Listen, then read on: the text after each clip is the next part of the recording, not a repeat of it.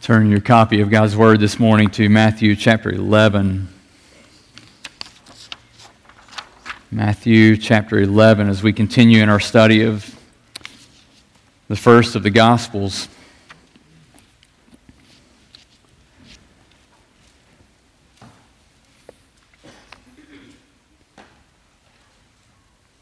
You know, Matthew 11, quite honestly, contains one of the most beautiful invitations that we could ever hear from our Lord in Matthew 11, verses 25 to 30. But before we get to that beautiful invitation of verse 25 to 30, we need to hear the warning and the words of verses 20 to 24 from our Lord. Words that perhaps aren't easy. Words that are quite heavy, words that we need to heed and need to hear this morning. And we gather today as those who live in the wealthiest, most technologically advanced nation in history. We are perhaps the most educated nation in the world. We live in the land of opportunity. The world's information is literally at our fingertips. We simply reach into our pockets and we have all the information that we want in a matter of seconds. We have the freedom to access the Bible in multiple English translations. Not just one, multiple English translations. You can even get in arguments about what English translation you want to use. We have the Word of God in written form, in audio formats, on our computers. Some of you are scrolling through your phone to read the Word of God right now. We've been blessed. Absolutely blessed. And yet I fear that some have gathered here today and many more gather or sit in our community who we know and we love and are living indifferent to the gospel message. Absolutely unfazed and indifferent to the calling of Christ. Some sitting in here today have heard countless testimonies of God's work and God's grace in the lives of the people just sitting right down the aisle from you or right behind you or right in front of you. Some of you have heard countless sermons declaring the works of God and the grace of God and the love of God. And to both the works of God displayed in the lives around you and the messages and the hearing the Word of God, you shrug your shoulders. Your eyebrows perhaps don't even raise. You're living indifferent to the Lord. It's not that you're an atheist. It's not that you're antagonistic towards the gospel. You perhaps even would say, I have no problem with Christians. I even stand for many of the same issues you stand for. I supported the video that we saw. I applauded and clapped. You would stand with us on those things, but when it comes to the gospel, when it comes to God's call to repent and believe in Christ for salvation, you simply shrug your shoulders and you're indifferent. Essentially, your response is, it doesn't matter. I don't care. Man. And so, my plea to you this morning, whatever vernacular you hear, is to lean in, to tune in, to listen up, to pay attention. Turn your attention to what Jesus says in verses 20 to 24. Now, I want you to know that what he says in these verses means that indifference must not be an option. It must not. I didn't say it cannot, because some of you are showing that it can be an option. But indifference must not be an option. Let's pray before we turn into the Word. Father, we have declared and sung of your holiness this morning. And God, we have confessed that in light of your holiness, we need mercy. Because God, what your holiness does is it confronts us with our sinfulness and our lack of holiness. So God, we plead this morning that you would have mercy on us. God, I pray for friends in this room, this very moment, God, who are living indifferent to the gospel. Oh God, would you have mercy on us? God, would you speak by your word? God, may this be your message from your word for your glory this morning, for the good, the edification, the equipping, the salvation of all we who hear. In Christ's name we pray.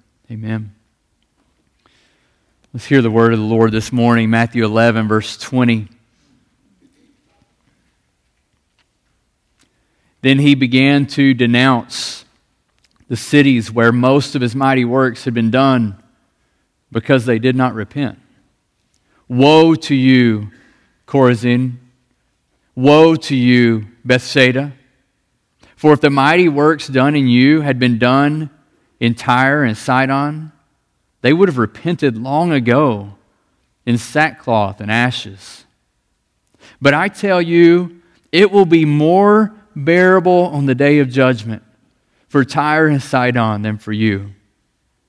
And for Capernaum, will you be exalted to heaven?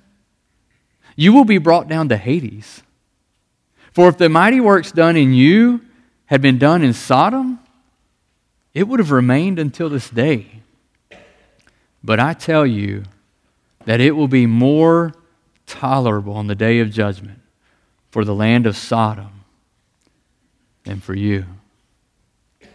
There's two groups of cities referenced here in this passage. You have two groupings, kind of three cities from Old Testament times, three Canaanite cities, and then you have three cities from which Jesus' time and his ministry was carried out. The Old Testament cities here referenced are Sidon, Tyre, and Sodom. Each of these were Gentile cities. They were pagan. They worshipped false gods. They were known for their wickedness.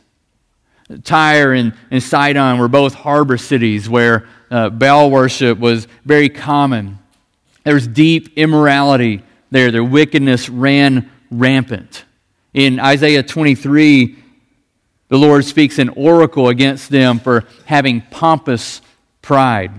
In Ezekiel 28, Tyre and Sidon are condemned to be destroyed by God. Sodom, you're probably a little more familiar with. Sodom, a city so wicked that we derive our word sodomy from it. You probably remember the Lord sending angels to Lot, and as the angels went to Lot, a group of men from the city attempted grotesque, heinous actions with and against those angels. This original, classic city of sin was destroyed for its wickedness in Genesis 18 and 19. The cities from Jesus' ministry, Chorazin, Bethsaida, Capernaum, we know more about, or a good bit about, from the New Testament, even from our study here in Matthew. Chorazin is a little bit of an outlier. We don't know a lot about it historically. We know that it was a Jewish city of importance, and evidently, based on verses 20 to 24, Jesus had done mighty works there. Bethsaida, on the other hand, you might recall, you've heard that one often. It was a Jewish city along the Sea of Galilee, and it was the home of Philip, Andrew, and Peter, as we're told in John 1:44. The blind man was given sight there in Mark 8. And then we also see and read of in Luke 9, 10 to 17, the feeding of 5,000 there in Bethsaida. Capernaum, you've heard much of. You remember in Matthew chapter 9, when we came to 9:1, it says, "In getting into a boat, Jesus crossed over and came to his own city." That's referring to Capernaum there. And all of the events of chapter 9 refer to Capernaum. They were carried out there. It was somewhat of ground zero for Jesus' ministry as he carried out his ministry here on the earth. He preached more, he did more miracles in Capernaum than he did in any other city. And just looking through Matthew 9, there's remarkable works that were done in Capernaum. He heals a paralytic. It's where he called Matthew to follow him. It's where the girl was raised to life and the woman healed who had been bleeding. It's where 2 blind men were given their sight, where the mute man was made to speak. Jesus had done great works in Capernaum. And so then, in light of that, and knowledge of understanding those cities, in verse 20, we read this statement. As he's just finished talking, you remember verses 16 and 19. Last week, we talked briefly about how in 16 and 19, Jesus was talking to the people, and he was talking to them and confronting them, and their refusal, right, to be satisfied, that they demanded everything be along what they wanted, and they refused to be satisfied with either the ministry of John or the ministry of Jesus. Well, now, in verse 20, we read that he begins to denounce the cities, right? Denounce the cities where most of his mighty works have been done. He's speaking against these cities. He doesn't denounce the Gentile cities. He doesn't look and say, hey, all those pagan cities I want to denounce before you. No, he comes and he denounces the very cities of God. He denounces cities filled with people who in their own minds were okay. They weren't detestably wicked like all of those other people. He comes and he speaks against them. Those who know, those who have seen, those who have heard, and he speaks against them. I believe at this point, when we get to this text, this should kind of perk our ears up. As those living in the United States, those living in what's called the Bible Belt, this should perk our ears up and say, what in the world does Jesus speak against them? Why does he denounce them? What's the reason in verse 20? Why does he denounce these cities? Because why? Not a trick question. What's it say? Because they did not repent. Because they didn't repent. He denounces them. He speaks against them. Jesus' ministry was there. He healed, he taught, he preached. And all of this, when he does mighty works, his mighty works were intended to enforce and confirm the weight and the veracity or the truthfulness of his message. He had said earlier in Matthew 8:20 that he was the divine Son of Man. The Son of Man, as referenced in Daniel 7:13 and 14, that was sent from heaven to save his people from their sins. Well, how could they be certain of this? How would they know? Well, they know because of the mighty works of the Lord. The mighty works were to give testimony and to bear witness that his message was true, there was weight behind it, it was accurate, and we need to listen. The mighty works serve as signposts. It's what John, in John's Gospel, the book of signs coming up through John 11 and 12 and following is continuing the theology of John. But in those first 11 chapters, it is sign after sign after sign that Jesus is the Son of God. He is the Messiah. The theologian Leon Morris commented, he said, the mighty works were invitations for people to reflect on how they stood with God and to repent of the evil that they had done. They were invitations. They were saying, look at who Christ is. Look and behold the God-man. Look and see him in all his glorious splendor and understand that what he says is true and what he says is right. And what was his message, I ask? Repent. Repent, for the kingdom of heaven is at hand. Do you remember Matthew 4:17? He comes on the scene and that's his message. Repent, for the kingdom of heaven is at hand. He calls them to turn. A full life turn, a full life change. Repentance is not just I'm going to just change my thoughts on this one issue. Or I'm going to be better in this area, and then I'm going to keep doing this. No, when the call to repentance is a call to turn from my life living in sin and living for the glory of my own name and according to my own desires, my own sinful heart and flesh, and to turn to God and to pursue Him, to live for His glory, depending fully and wholly upon His grace and His love and His mercy and His kindness, nothing of my own. But yet the people hear that message time and time again. They see the mighty works of God and they don't repent. They look at the mighty works of God and they just shrug their shoulders and nothing changes. They may even be impressed and go, wow, that was great. Now, let's go drink and be merry, or let's go do whatever we need to do. Let's finish our day. They were simply indifferent. I would say that there's millions in our own nation, and some sitting in these seats today who are in the same exact category, the same exact position. That would take the works of God lightly. That would take the call to repent lightly. The mighty works of the Lord have been declared from Scripture. They've been displayed in the lives of Christians sitting around you, yet some sit here indifferent and do not repent and don't turn to Christ in faith. And the words here of what Jesus says in verse 20 and 24 carries an ominous weight that you must hear today. Indifference must not be an option. It must not be an option.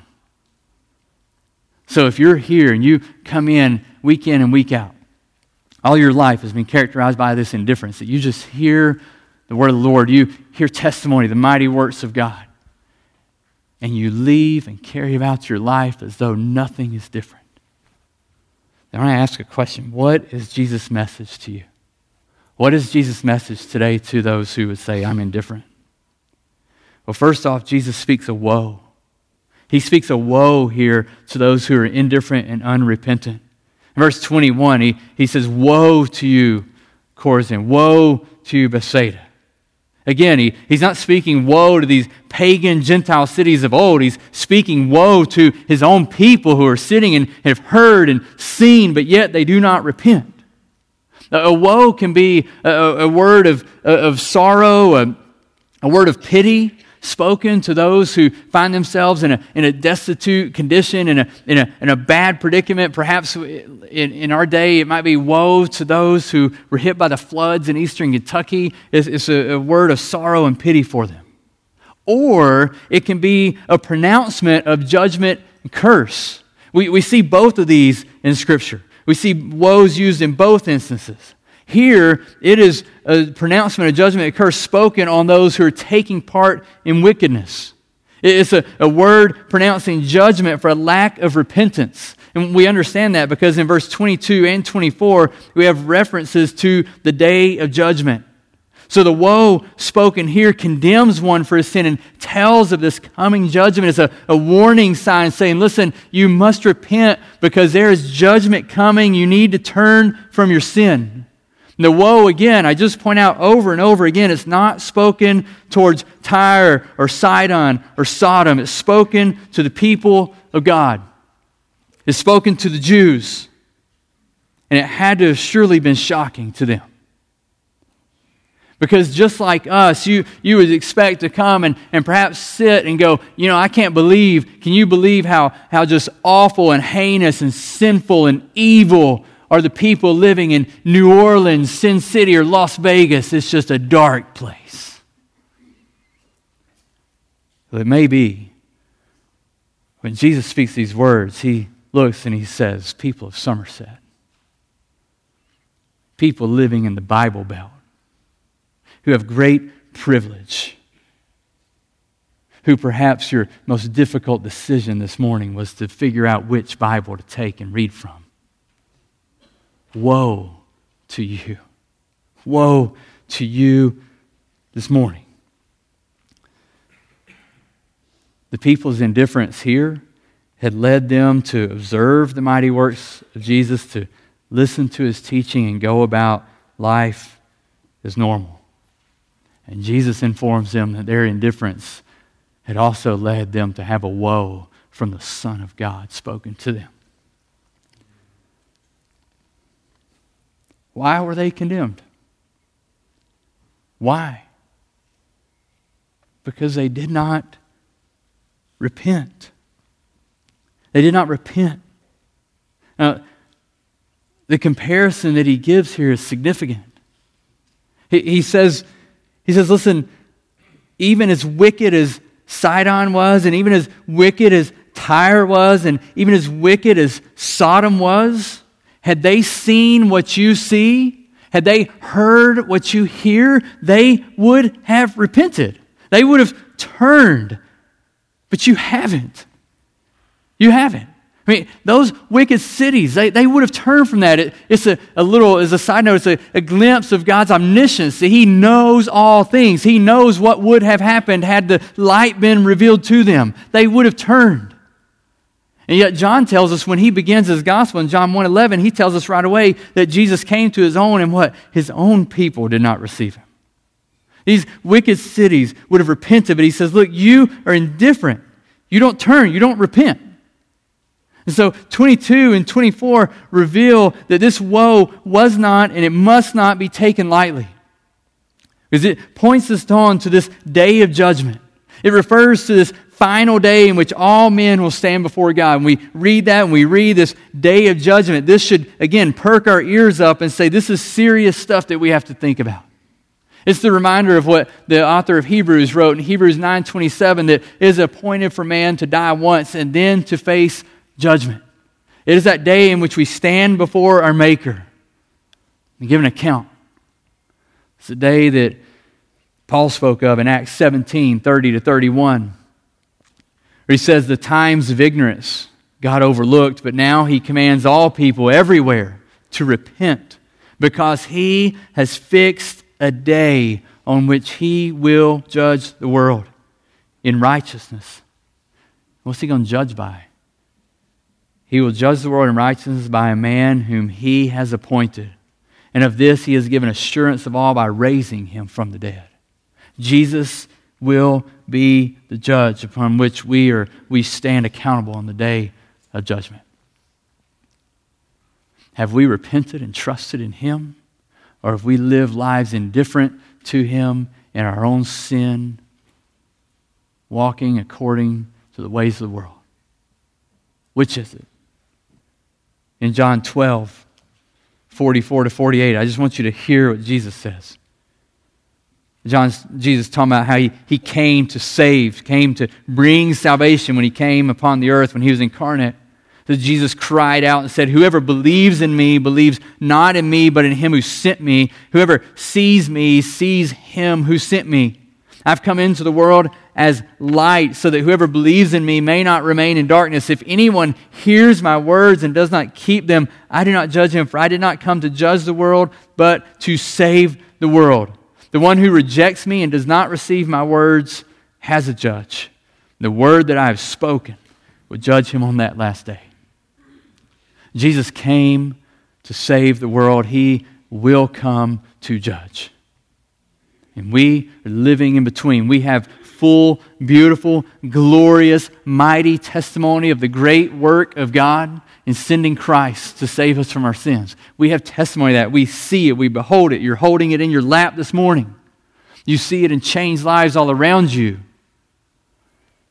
And there will be a day he returns. He will return in judgment.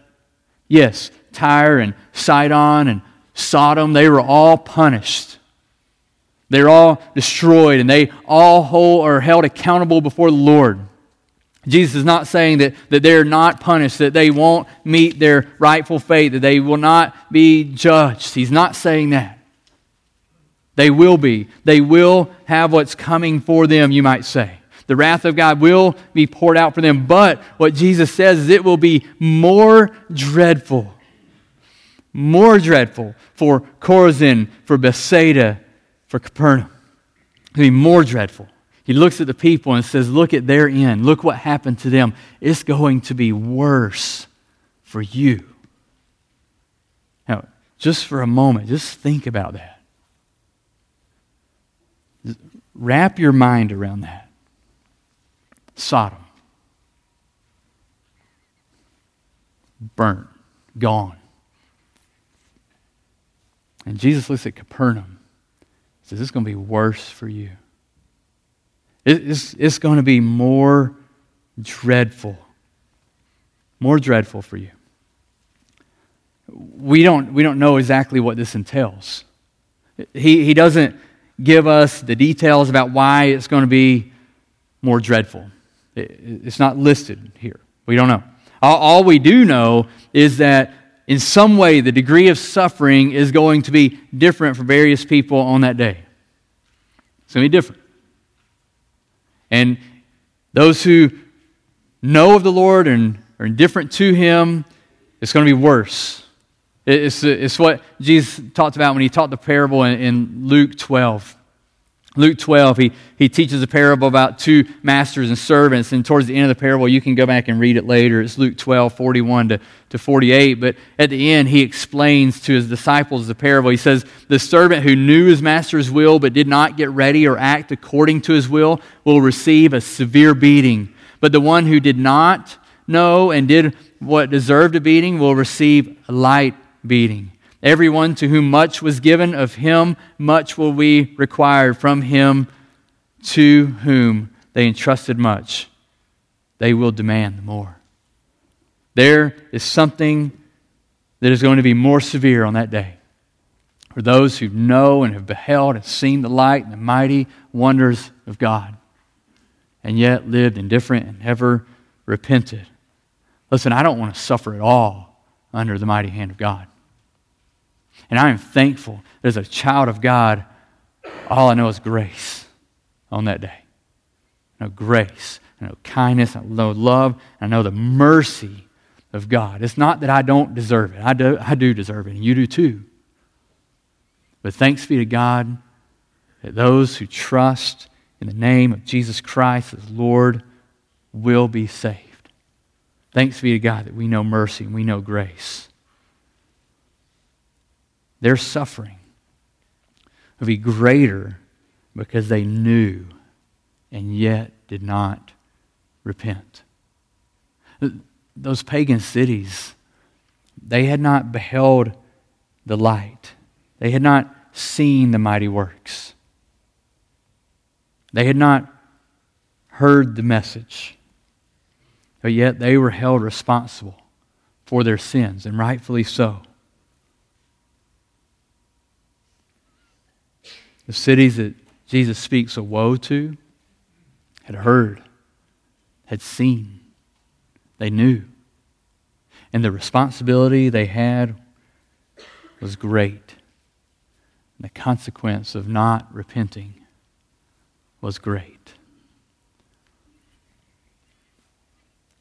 We've been given a lot.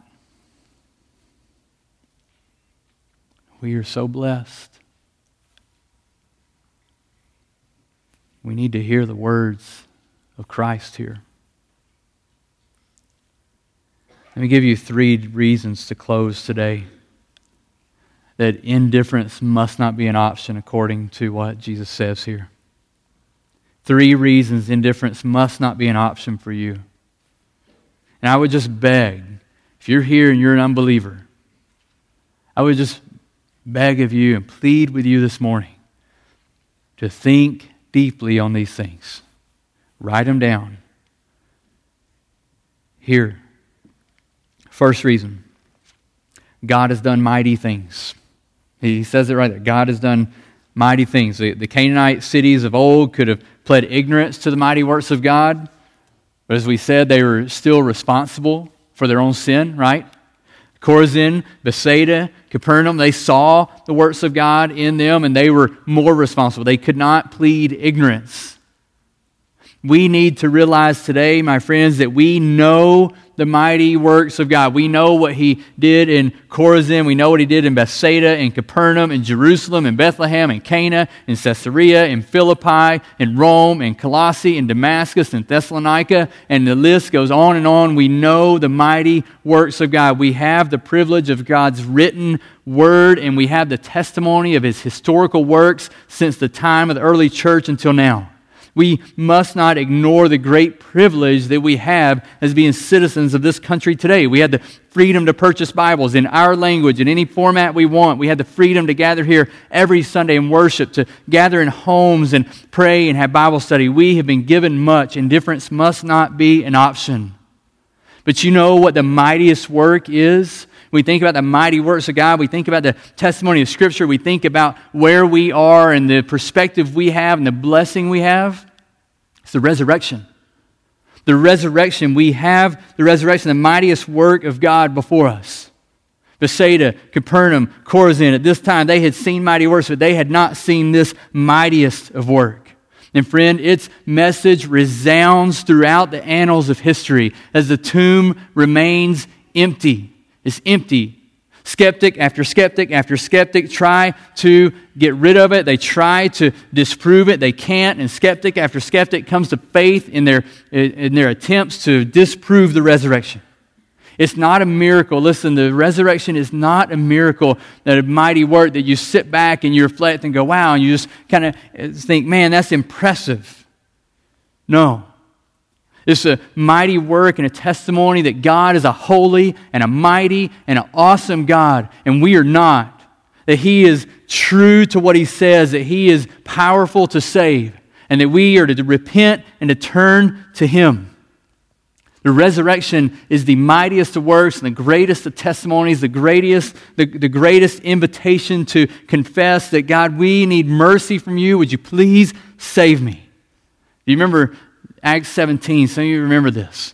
When Paul preaches, he's in Athens and he preaches a great sermon. We read 30 to 31. If we pick up and continue in 32 to 34, listen what happens. He says, now when they heard of the resurrection of the dead, some mocked, but others said, we will hear you again about this. Some men joined him and believed. Did you notice what response was not there? Indifference. Indifference wasn't there. The people recognized and knew that the resurrection demanded a response. Some believed. Some mocked. Some jeered. And others said, I want to hear more. No one just went, and shrugged their shoulders. Would you shrug your shoulders today at the fact that we would stand before you and say that Jesus Christ is not dead? He is alive and He is reigning and ruling. Would you really shrug your shoulders at that and be indifferent? Indifference must not be an option. Do you realize that? The second reason indifference must not be an option is the mighty work of God in view of the mighty depth of our sin should lead us to repentance.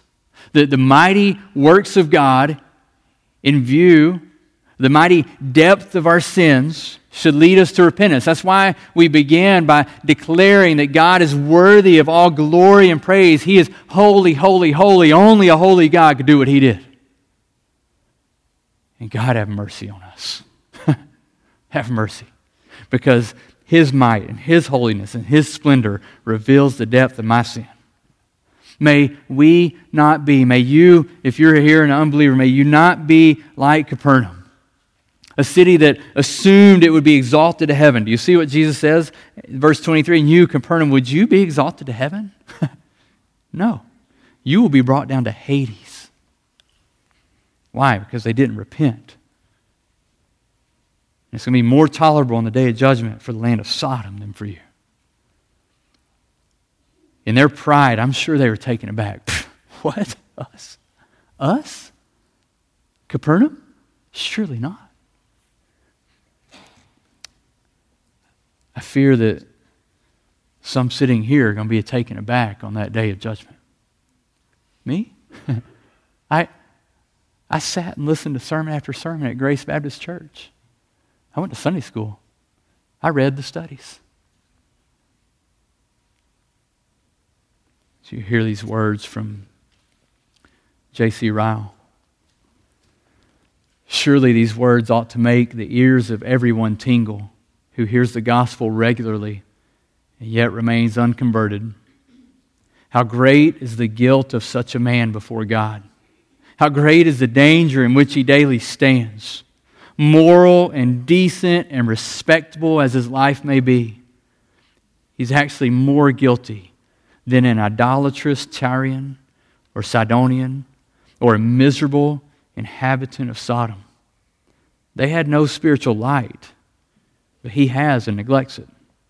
They heard no gospel, but he hears but does not obey it. Their hearts might have been softened if they had enjoyed his privileges. There's but one painful conclusion to be drawn. His guilt will be found greater than theirs at the last day. May we all think often about Chorazin, Bethsaida, and Capernaum.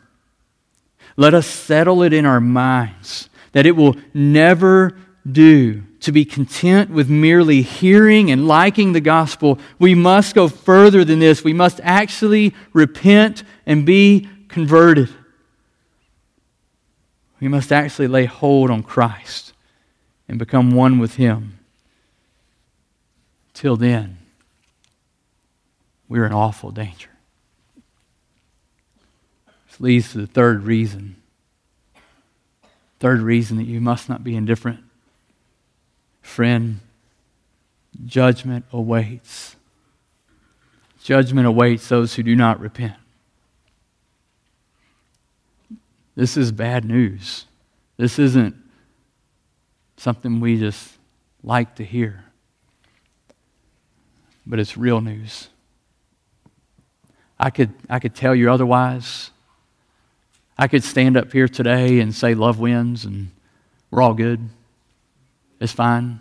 When we get to the end, no big deal. God's so loving and merciful, He's just going to bring us all into heaven.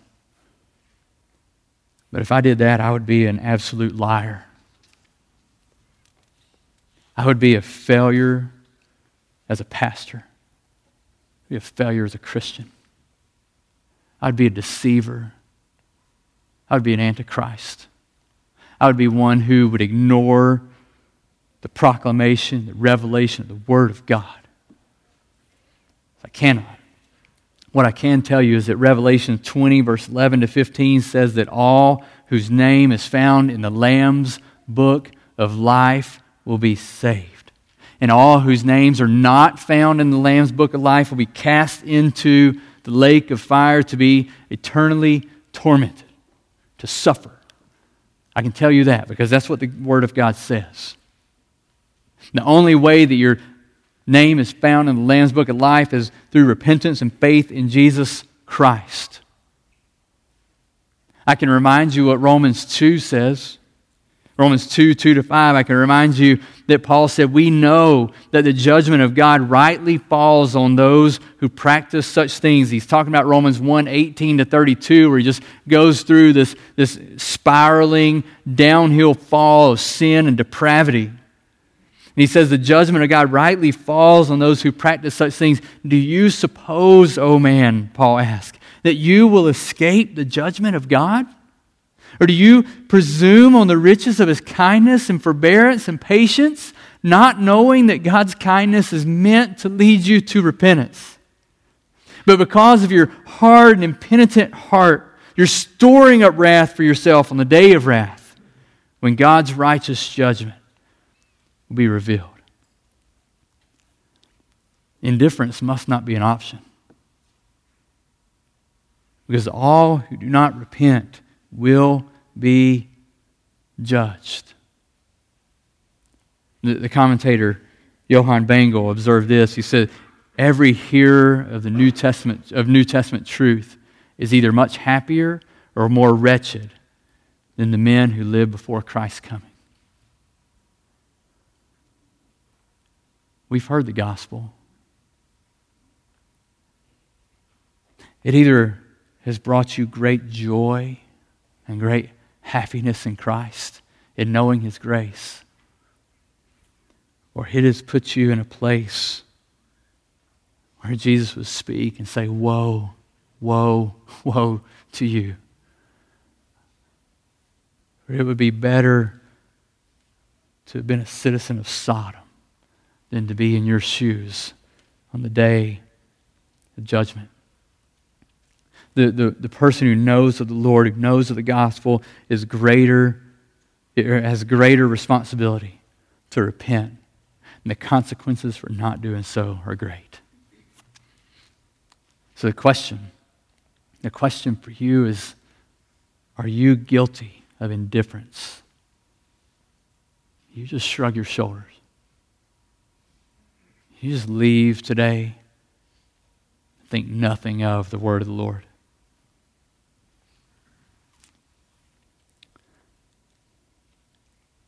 In John Newton's Olney Hymns, he has a book entitled, there's 3 of them, and the middle book is entitled Solemn Addresses to Sinners. His first hymn that he wrote as a solemn address to sinners says this: How oft have you dared the Lord to his face, yet still you are spared to hear of his grace. Oh, pray for repentance and life-giving faith before the just sentence consign you to death. It is not too late to Jesus to flee. His mercy is great, his pardon is free. His blood has such virtue for all that believe that nothing can hurt you if him you receive.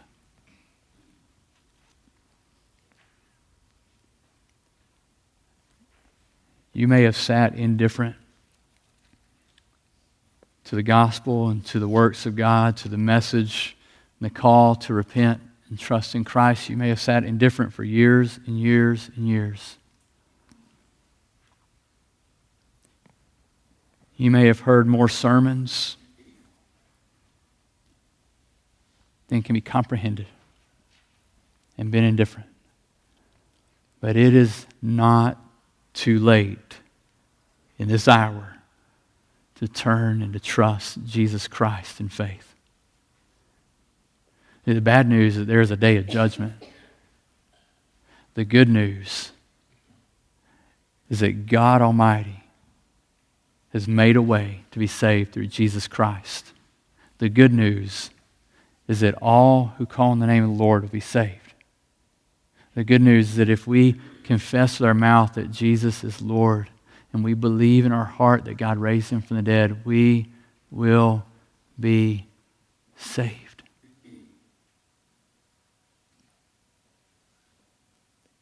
Please don't be indifferent to that. Please repent. Please turn in faith to Jesus Christ. Let's pray.